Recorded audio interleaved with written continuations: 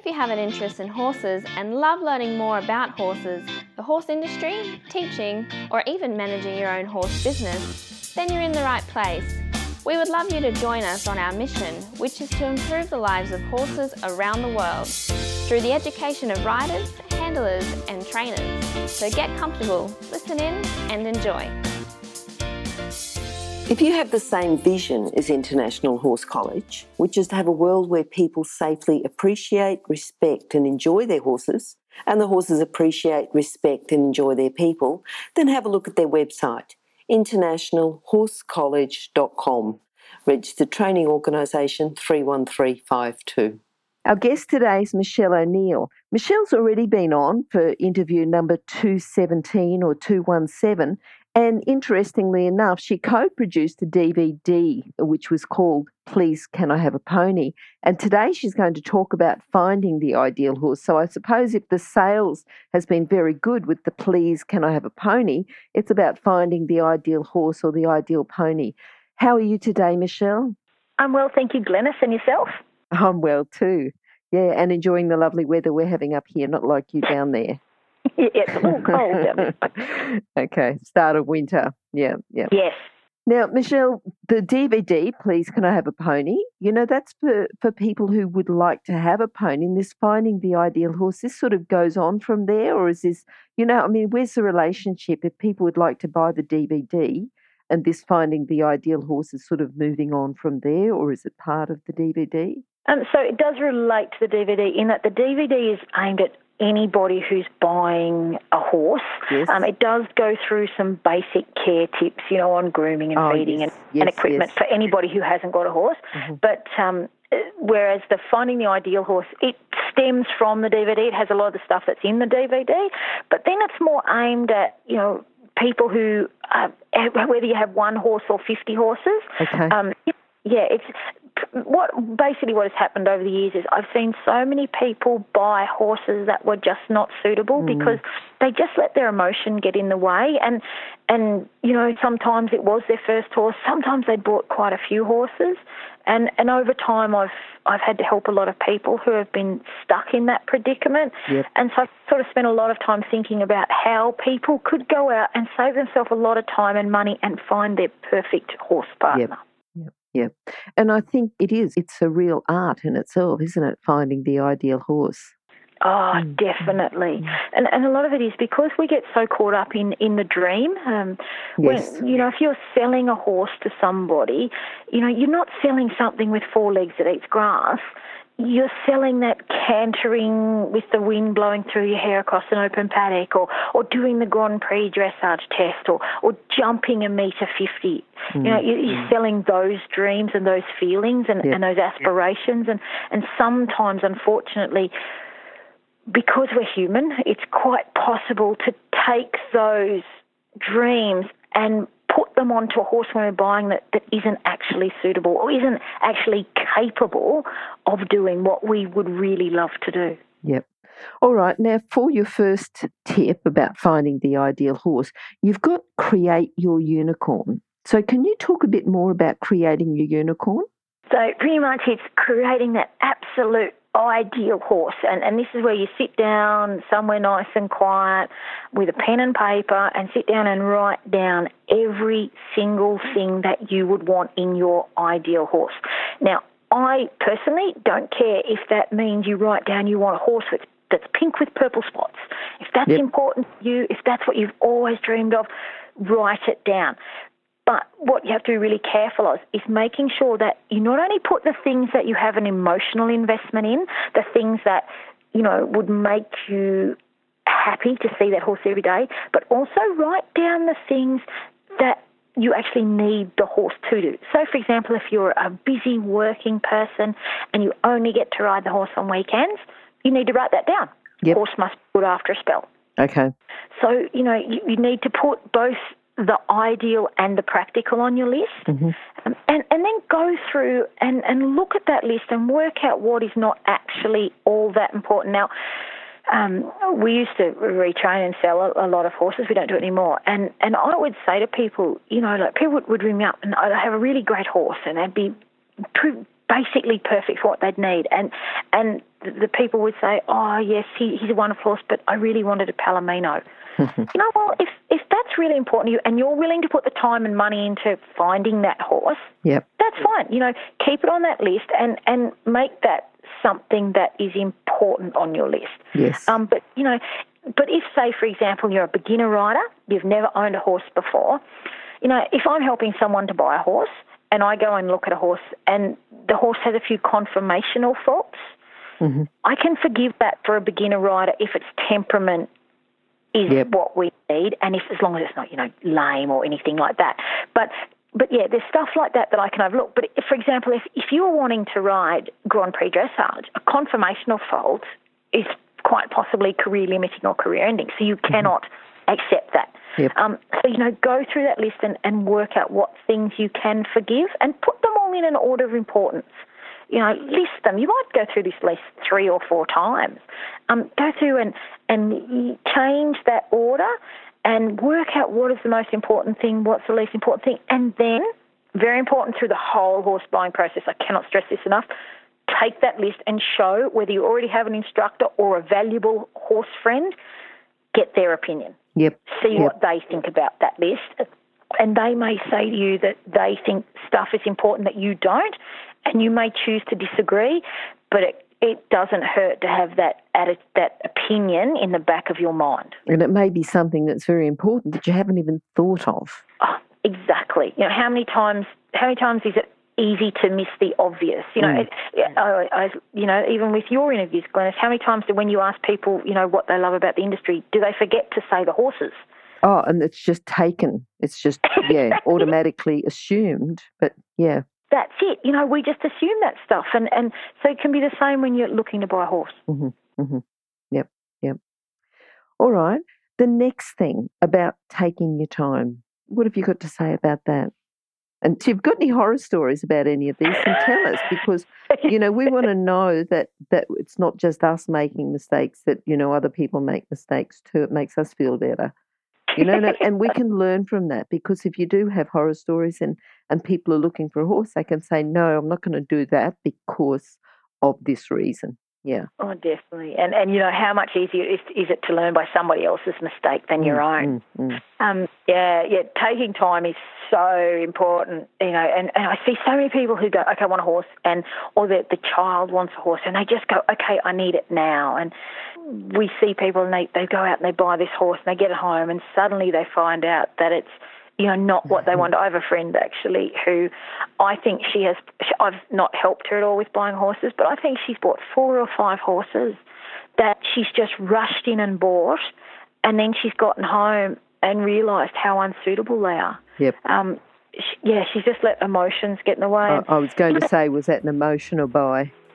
Yes, yes. So often it's an emotional buy. And how often do we laugh? Lots of people in the horse industry laugh about the fact that if you have a coloured horse, that will always sell faster than a plain horse. And I'll give you an example of how this happens to me. I have a buckskin gelding that I've been riding, that I bred, and all my other horses are chestnuts and bays and very boring. And we were doing some demonstrations at some field days, and my buckskin horse was in the yard, and I had my buckskin horse. I had my good chestnut horse that, I just love to death and has been so awesome for my career and has won so much for me.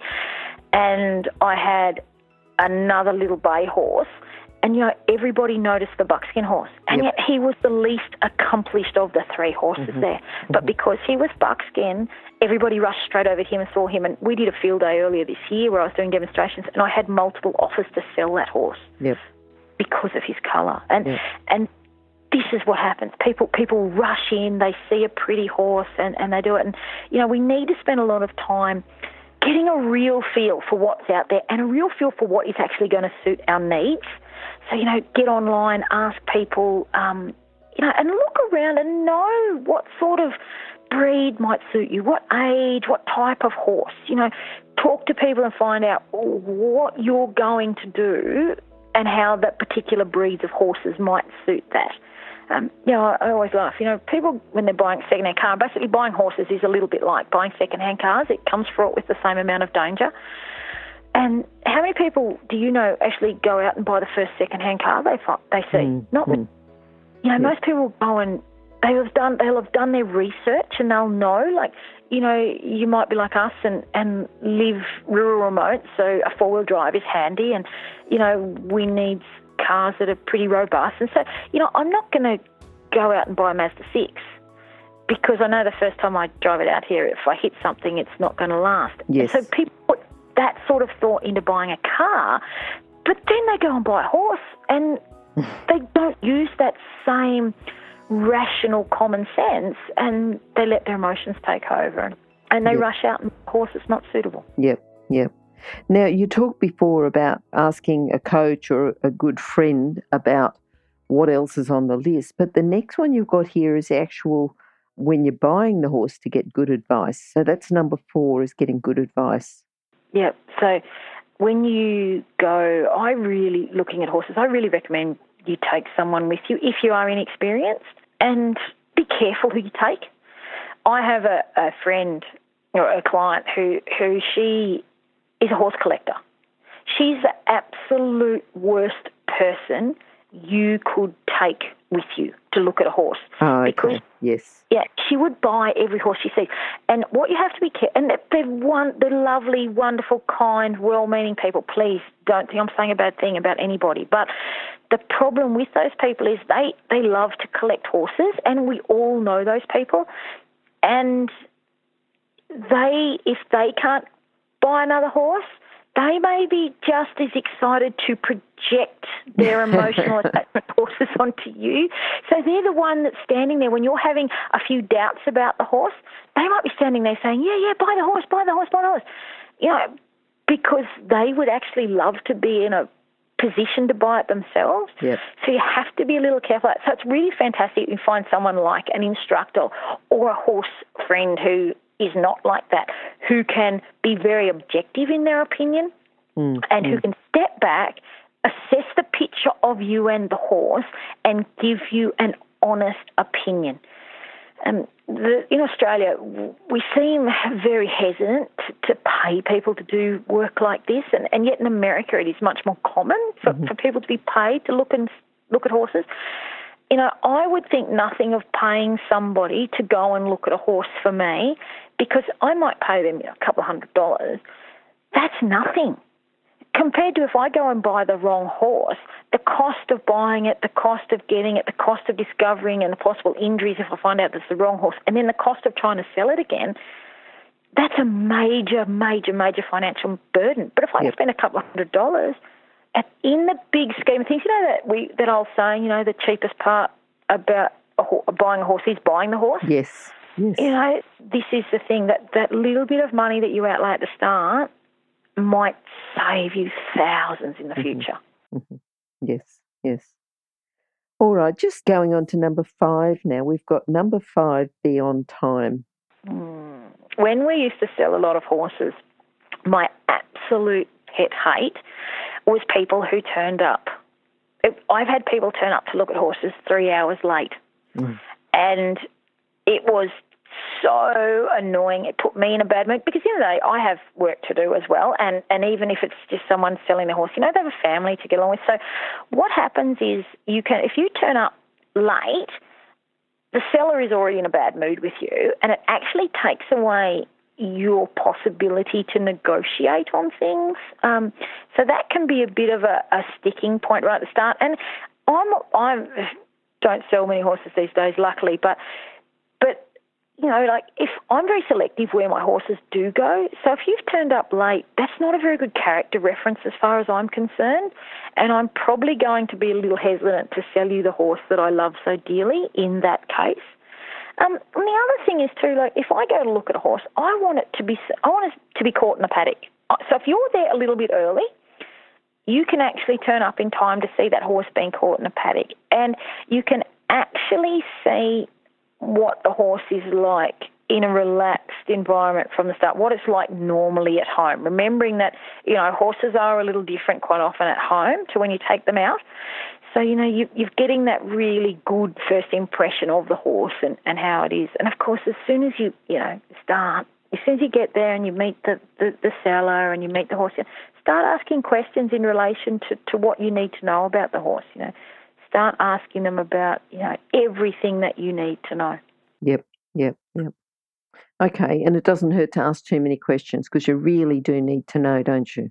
Oh, yeah. I say at my clinics all the time, the only stupid question is the question you don't ask. Yep. Yeah, and the thing is, if, asking what may seem like a very simple question now, can save you a lot of time and heartache down the track, and it may, just alleviate your concerns. And I love it when people ask questions.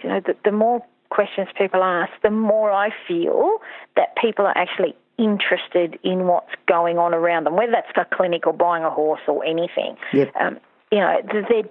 A person who asks questions is engaged. And again, we're talking a bit about, buying a horse is a little bit like a job interview, because, you have to impress the seller, and the seller has to be happy to hand over the horse that they love so dearly. Yep. So, if I've got somebody who's engaged and interested, I'm going to be happy that person has an interest in learning and they're going to look after my horse. Tell us about riding the horse. What should happen there when you go and look at a horse as far as the riding goes? That's number 6. When you get to the riding, so say everything. Now, this is, I guess, the important part that I haven't mentioned. You might go and look at the horse and ask questions, and you might already know this horse isn't for you. Yep. Well, you can save yourself the time and effort and not go through this stage, sure. Especially if you feel the horse is in any way dangerous. So I always tell people, get the seller to ride the horse first. Okay. It's a little bit of a test. If I go anywhere in the seller, if I'm looking for a client and the seller won't ride the horse and there's not a very, very good reason, I'm not interested in the horse. Okay. So, I always like the seller to ride. And the thing is, too, then you get to see the horse in action with the person it knows. So, get them to ride it. And then if you've taken your friend or professional with you, get them to ride it, because this gives you the opportunity to get a picture for the horse before you have to sit on it. This gives you the opportunity to see everything that's going on with the horse and how you may work with the horse. And then if you feel it might suit and you're happy, hop on. And this is where it becomes really important, especially if you're a little nervous or a little inexperienced. You really need to assess how comfortable you are riding the horse.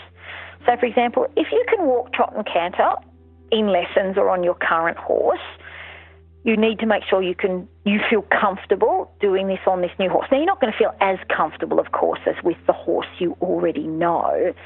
But, if you get on a horse and you've been a little nervous and you're walking and trotting at home, and then you go and look at a horse and there is no way you're getting out of the walk, just assess how unsafe you feel and assess how that may actually be a problem for you later on. And it's really important. I love video footage.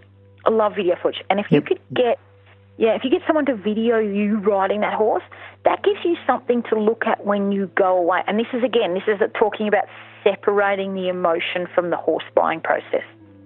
So when you sit back and look at a video, it's not you taking in the smell of the horse and feeling the reins and the leather and that, all that wonderful thing that we love about horse riding and keeps us going.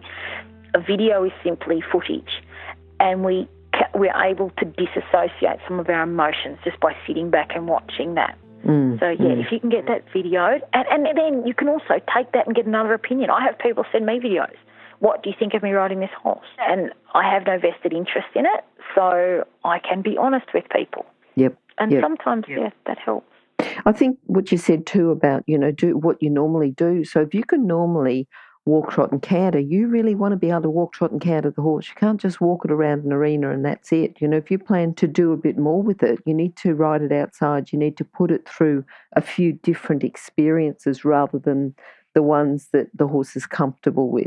Just take it out, and if you plan to take it out and go on trail rides, you need to ride it outside the arena if that's what you plan to do with it. Oh, definitely, Glenys. We had someone come to look at a horse a long time ago, and they wanted to go trail riding, and they wouldn't ride the horse out of the roundyard. Yes. And I just said, no, she's not suitable for you. No, no. You know, and they were horrified. I had one couple come to look at a mare we still have actually, and like, yeah, they got on this horse. They wanted to go trialing this horse, and they got on, and the first thing they did was just kick her so hard. And the poor little thing, it's only that she was honest enough. I don't know how she didn't jump the 6-foot round yard fence. Yeah. And then when I actually turned around and said, no, I'm not interested in selling this horse because I don't think this is a good fit, I think you will end up getting hurt, they harassed me. Like, they rang me, you know, and I just kept, they were like, we will come back and get her, we'll give you more money, and I just kept saying, no, she's not going. And that's exactly right, Glenys. Like, you know, these are people that were telling me they wanted to go trial riding, yet they wouldn't ride her out of the round yard. Yeah. You know, and that can be a disaster for everybody. And on top of that too, like what you were saying, you know, remembering that horses are different when you get them away from home. Yes. So if you are in a position where the seller will meet you, even if it's on a second trip, and we'll talk about that a little bit later, but even if it's on a second trip, you know, if you can get that seller to meet you maybe down at the local pony club grounds or out on a trail, that's a really awesome opportunity, and you know, you should grab that with both hands and ask for it. You know, yes. The worst thing people will do is say no. Yep. All right, we're up to number 7 here, which is equipment. What have you got to say about the equipment and, you know, who provides it, and just give us some insights there. So, of course, this will always vary a little on, you know, the seller of the horse. If they are hell-bent that it must have the saddle that's been fitted to the horse and things like that, but there's grounds for negotiation there, definitely. But if you own your own gear, or if you've got equipment that you've been using, I prefer people to take that with them. And there's a couple of reasons for that. The first one is it's equipment that you're familiar with. So, you know, say if you've been riding in a fender saddle for the last 5 years and you turn up to look at a horse and all they've got is an all-purpose or a jumping saddle, you may not feel comfortable in that saddle, and that's actually going to then colour your opinion of the horse and how you go when you ride the horse. Yep. So, you know, take that gear with you so you can actually be in equipment that you are used to. And it's a really good chance, too, to actually find out if you're going to have to buy a new saddle. You know, nothing like buying. That's right. I noticed actually, just going back to the Create Your Unicorn, you know, what size rug. So you might already have a whole heap of 6-foot rugs or something, but if the horse is then going to take a 5/6 or a 6/6, you know, you just go, right, well, as far as well as the cost of the horse, I've also got to buy a new rug. So if you've got to have the cost of the horse plus a new saddle, then it's a different thought process, isn't it? Yeah. Definitely, yeah. How often do we see people when they're first starting out in the horse industry and they go out and buy the saddle before the horse? Yes. And I've got some clients in Canberra who've actually bought a saddle when they were starting out. They bought a saddle and bought a horse, and it's a complete mismatch. Like, the saddle does not fit the horse. And now the horse ended up having a whole range of behavioural problems, and they weren't entirely related to the saddle, but quite a lot of them were related to the saddle, and they've had to spend so much money on retraining and looking at saddle options, and now, of course, what's happened is, and this is a big catch for people, they went out and bought one of a cheaper saddle, a cheaper older saddle, and there is some very good older saddles out there, please don't get me wrong, but this saddle is now basically impossible for them to sell because it's a saddle that most people wouldn't ride in. Yes. And they went out and bought all this gear, and then, of course, you know, I got involved, a few other people have gotten involved, and we've kind of gone, this is a bit... And now they're trying to sell the saddle so they can buy a better saddle for their horse, and they're having trouble doing it. Yep. Because nobody wants this old saddle. So, you know, that if they'd bought the horse, and I have another client who has recently bought a horse, and she's not ridden the horse since she got it home because she's now waiting to get a saddle that fits it. So she's waiting for the saddle fit to come. Okay. going back to that start bit where we're talking about being patient. Mm-hmm. Yes, that's really important. Yeah. And also, too, something that you said before is just getting advice. Like if they'd have asked for advice, someone would have said, no, get the horse first. Yeah, definitely. And if they'd sent me a picture of this saddle that they bought, I would have, before they bought it, I would have said, don't touch it. Yes. Don't touch it. Yes. And it's really hard, I know, because, we all get excited. But again, it's about making it easy. We have horses in our lives because we enjoy them and we love their company and we love what they can do for us. We love the feeling that we get from spending time with them. Mm-hmm. But if every time you go to ride your horse, in the back of your mind you're worried that your saddle isn't fitting that horse and it's hurting it, well then pretty soon, and especially if you're a new rider, it takes the joy out of it. And I was talking to someone recently about the horse industry, and in Australia, our horse industry isn't that big. It's not like in America and places like that where there's more population. In Australia, we're kind of smaller, and the horse industry isn't as big as other places. So every time somebody leaves our industry because they get disheartened or because they get hurt, that hurts everybody in the industry. Yes. So spending that little bit of time and asking those questions like you're saying and getting everything right at the start, if we can keep those people in our industry, it's so much better for everybody and them. Yes. And as you say, everyone in the industry, if everyone does that, the industry is going to build up because a lot more people are going to get a lot more confident that people are doing the right thing. Yeah, definitely. Mm-hmm. If you're an equestrian coach or a horse riding instructor, or even if you aspire to be one, have a look at the free video series for horse riding instructors on the Horse Chats website. Go there now, have a look, horsechats.com. Now, the day that you do go to look at the horse, okay, you're on time and everything, is it a good idea to bring horse transport with you, or what's the go with that? This is my favourite point out of all of them. Okay. Just don't do it. Don't take the horse float. Don't take the truck. Just go in the car, make sure you've got nothing organised, and look at the horse. It's that taking the emotion of buying the horse straight away. We live in a society now where we can be sitting here and see an ad on the TV for something we want to buy. We pick up our smartphone, grab Google up the thing and purchase it straight away. Yep. Our whole purchasing patterns have changed in the recent years with the increase of technology. And unfortunately, that's reflecting in a lot of our horse purchases as well. So if we can actually slow things down a little bit, we can reduce the possibility that we're going to make that unsuitable horse purchase. The other thing is it kind of just keeps the seller on their toes a little bit too. That if someone turns up with a horse float, you kind of think you're going to make a sale. And a story that actually happened to me, I was selling one of my good competition horses, and the people who turned up to look at him, now I hadn't advertised him, I told 3 people he was for sale, and somebody contacted me. They drove from another state and they turned up with the horse float. I knew I'd made the sale. Yeah. And I had pretty good money on him. Like we're not talking a cheap horse. Mm. When they actually then asked if I was negotiable on price, my answer was no. Yes. Okay. I knew I'd sold the horse.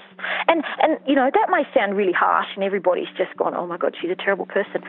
But at the end of the day, there are people out there who make their business, like I do, they're living out of horses, not buying and selling them these days, but so we have to kind of take those opportunities when they arise. And other people too, quite often people are selling their child's first pony to buy their second pony. And we all know what good ponies are worth. Yep. They're worth as much as good, half-decent competition horses these days. So, if someone's selling a pony and you look a little over-keen, it just might mean that, you're going to pay a little bit extra. So, yep. Yeah, it backs the pressure off on everybody. And the other thing is, if and I was talking about this before, if I'm selling a horse and someone turns up and they're not suitable, and I am honest enough to say to people that horse does not suit you, there's nothing worse than if you have to say that to somebody and they've got the horse float there because they've obviously thought they were going to take that horse home. Mm-hmm. And it's heartbreaking and it's really uncomfortable. Yep. So, yeah, and you know, you and I were saying before, you know, it's buying the horse is the cheap part of the deal. Yes. It is cheaper to spend $400, $500, $600, $700 on a horse transport or the trip back or whatever to buy the correct horse. And I went with a client to Victoria, and, you know, you and I have been talking about the importance of advice. The catch with advice is it's only good if you listen to it. Yeah, and I went with, definitely. We've all seen this. I went with a client to Victoria. It was a 2-day trip to look at a horse. We got there. The horse was not what the seller had said it would be. The horse was lame. It had ongoing issues. And I made 2 phone calls while I was there to a body worker and to a farrier and got both of them to speak to the purchaser of the horse. Yep. I told the purchaser of the horse to not buy the horse. Mm-hmm. She had the horse float with her. She was taking that horse home. She didn't care. Yep. So 3 professionals advised her against the purchase of the horse. She bought it anyway, and it was never sound. Yeah, yeah. So if she had not had the float, she might have saved herself tens of thousands of dollars. A bit less pressure because, as you say, it's not just getting the horse. It's then, if they're unsound, that's pretty expensive anyway. Oh, yeah. That's, you know, you start talking vet bills if you start pursuing things like that. And you know, it's easy to spend more money at the vet than you have on the horse. Yes, yeah. Yeah. All right. Now, you've talked about, that was sort of number 8 we just did. You were saying, you know, walk away, leave the horse here. When else should you walk away? You've said the horse is lame, but what else? You know, when else should you say, no, we don't want the horse, that's it, and just walk away, look for another one? Definitely. There are definitely times when you just have to. And one of them is, and look, I know when you go into the world of you know, soundness tests or vet checks or drug tests, I know that's a whole very complicated world. But, you know, if you ask a seller if they are happy for you to do a vet test or to get a vet check done or to do a drug test and they refuse, I'd be concerned. Mm-hmm. And look, they may just be an honest person who doesn't think it's necessary, but there's not many of those. And you know, like we all love to think the best of people, and you know, there's not that many people out there who are trying to rip us off, but there is always someone who doesn't have your best interests at heart. So, you know, just to be a bit aware. I cannot handle people who are selling horses who have too many excuses or are rude. Because at the end of the day, it's customer service. And again, I tend to think when people are too full on excuses or if they're like just honestly really quite rude, I also tend to think there's something else going on and I think they're covering stuff up. Okay. Yep. And it's really sad, isn't it, Glenn? It's like, listen to me. I sound like the most sceptical, negative human being in the world. Please, I promise I do like people. But I've just seen too many people get hurt to allow like any room for these kind of things at all. You know, of course, we've talked about the importance of a friend or advisor that you've taken with you. Yep. If they say don't buy it, they have not a vested interest in this. They're just there to assist you. If they say don't buy that horse and they can give you reasons why, you really need to listen because they're not the seller, they're not the buyer. You know, provided you've picked a person who is being quite honest, and most people will be in that situation. You know, there's obviously something that you haven't noticed. A bit like, you know, you and I said before, you know, it's easy to assume stuff or to miss the obvious. Yep. So that's really important. And the other really important thing is your gut feeling, okay, especially for us girls. Mm-hmm. You know, there's something in that. There's something in that. If you have a bad gut feeling about a horse or a situation, run with it. Yep. Okay? Even if it means going away and sitting and, like, you know, the next day, sleep on it. Always sleep on stuff. Fantastic to sleep on stuff. And assess what that gut feeling was about. And with a little time, a little thought, you'll quite probably find what it was that was bugging you at the time. All right, now the last one. You said earlier we'll talk about trials or giving a second ride rather than just going out, looking at the horse and making a decision on the spot. If you're a bit keen, come back for a second ride. But let's talk about trials and, what we can do there, a bit more information. Yeah, these days trials are very rare. I actually sold a horse years ago, well before I started the business. I sold a horse to a girl and I gave her a trial and I didn't get paid, and I got to the point where I had to threaten to come and get the horse back, and then I got paid. So, once you've been bitten by something like that, you tend to not do it again, and unfortunately that's sort of what happens these days. But there's ways to overcome that. Like, trials are fantastic. If you can get one, grab it with both hands and run with it. Something I actually probably haven't mentioned, though, is if you're doing something like that, you probably need to look at signing up some form of agreement if you don't know, if the buyer and seller know each other. Yeah, get a legal document drawn up, because these days, horses are worth a lot of money and you may need to insure the horse, something like that. I have a friend who has a horse out on lease at the moment, and I know one of the conditions before the horse left was it had to be insured. Mm-hmm. And don't think that horses don't die. I have had people who've had horses on trial and the horse has died while it's been on trial. Okay. And that can get very messy. So make sure you have something between the two parties to make sure that it's all very clear what will happen.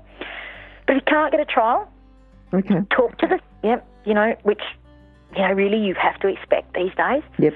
Talk to the seller and visit the horse on several occasions if they're happy with that, and ride it on those occasions. So, we had a lady come down from further up in New South Wales, and she came down to look at a horse here, and she actually came and stayed with friends in Cooma and came out over 3 days. And we were more than happy with that. And I always say to my friends when they go away looking at horses, make sure you can go back a couple of different days. And like we were saying before, if you can do that and maybe even take it to a different arena on one of those days, that's fantastic. Yes. And exactly what you said, if you're looking at buying a trail riding horse, make sure you take it out on the trail and ride it in the arena. Check out everything you can. And, you might have to stay in a motel for a couple of nights. Again, that's a lot cheaper than having to try and sell the horse later on when it's not suitable. So you can make it a bit of an adventure, make it a bit of a trip away. I know of people who've gone to look at horses in wine growing regions, and so while they've been there, they've gone and ridden a horse a couple of times, and they've gone and checked out some of the vineyards. They've made it a bit of a social adventure as well. Yep. Really nice thing about that going back over a couple of days is it also means that, again, it puts that break between you and the horse where you have time to go away and assess everything that you experienced, and then you can go back and test it all a little bit more and check that, what you felt the first time was the truth and not just your excitement of buying this new horse taking over. Yep. All right, Michelle, we might just run through those again, hey? We've got the 10 tips to find the ideal horse. The first one was create your unicorn. Yeah, if you want to just sum up, just so that to revise those tips, just to put them back in people's mind. Yeah. Yeah, cool. Yep, so, write down absolutely everything that you want your perfect horse to be. Okay. Write. Yep, colour, rug size, like you said, whatever. Make sure everything, and then list them in order of importance. Okay. All right, next one. Let's take your time. Spend lots and lots of time. The more time you can take, the more chance there is that you'll find a horse that's suitable for your needs, and do lots of research. Get online, talk to people. Okay, good. And next one, be prepared before you get there. Yep. So make sure you have a list of questions for your seller that is absolutely everything that you want to ask them, and make sure that relates back to your unicorn list. Yep. Okay, number 4 is get good advice. So whether it's an instructor or an experienced horse friend, take someone with you that will give you an honest, objective opinion about the horse that you're looking at, and someone who you can rely on for honesty in relation to, is this horse going to suit you? Good. Okay, the next one, number 5, was be on time. And the aim of being on time is that, or even early, which is even better, is to make sure that you get to see the horse in its natural environment and you create a good relationship with the seller straight away. So you hit it off, and that will help you both feel that the horse is possibly going to the best home. Yep, good. All right, so when it's time to ride, number 6. So step through and get the seller to ride it first.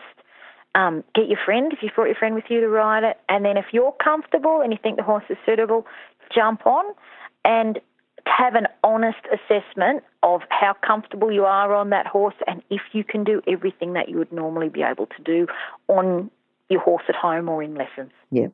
And I think you said about the video then as well. But really, you could have the video the whole time, couldn't you? The riding and everything about it. Yep. Yeah, okay. Yeah. Number 7 is the equipment. So if you've got your own gear, take it, because it's a really good opportunity to check out if it is going to fit your potentially new horse, because we all know what a new saddle is worth. And it'll also make you more comfortable because it's equipment that you're familiar with and you're comfortable to ride in. Okay, good. Number 8, about do not think you're taking the horse home today, and about what happens if you take the horse float or trailer or truck or something with you.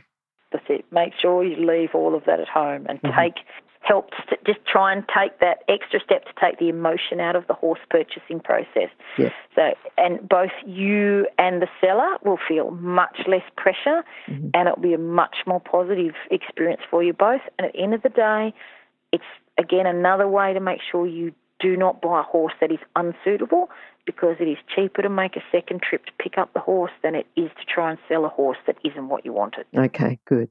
All right. Number 9 was when to walk away.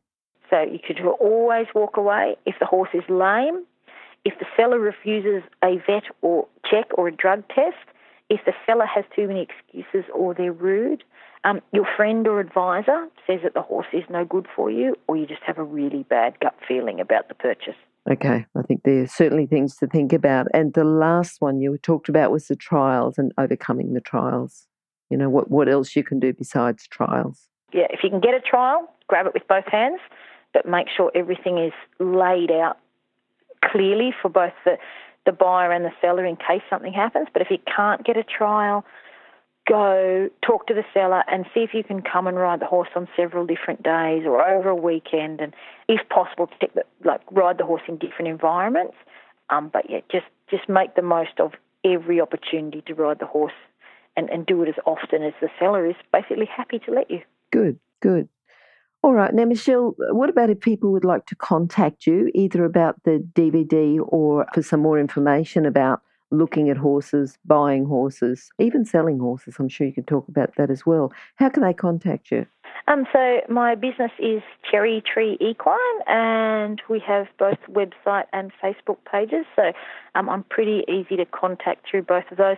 It can be a little bit harder to get on the phone because I'm usually outside, and by the time I get back to the phone at the end of the day, I'm usually tired, and send an email or message. Okay. All right then. So we'll put those contact details on your page as well, which will be horsechats.com/Michelle O'Neill2. And if you do want to just go to horsechats.com, search for Michelle, and you'll be able to see her previous interview as well, or previous chat, and this one and future ones as well, Michelle. Cool. Thank you, Glenys. All right. Well, thanks very much for taking the time to talk to us today, and hopefully we'll catch up very soon. Thanks, mate. Always a pleasure. Okay. Bye. If you've enjoyed this chat, then please comment, rate and subscribe. If you'd like any changes or recommendations for guests, then please contact us through horsechats.com. And while you're online, have a look at the government-accredited courses at internationalhorsecollege.com. Registered Training Organisation 31352. Remember that our comments and instructions are general in nature and do not take into consideration your individual horses or your individual ability and circumstances. If you enjoyed this podcast, then please leave your comment below.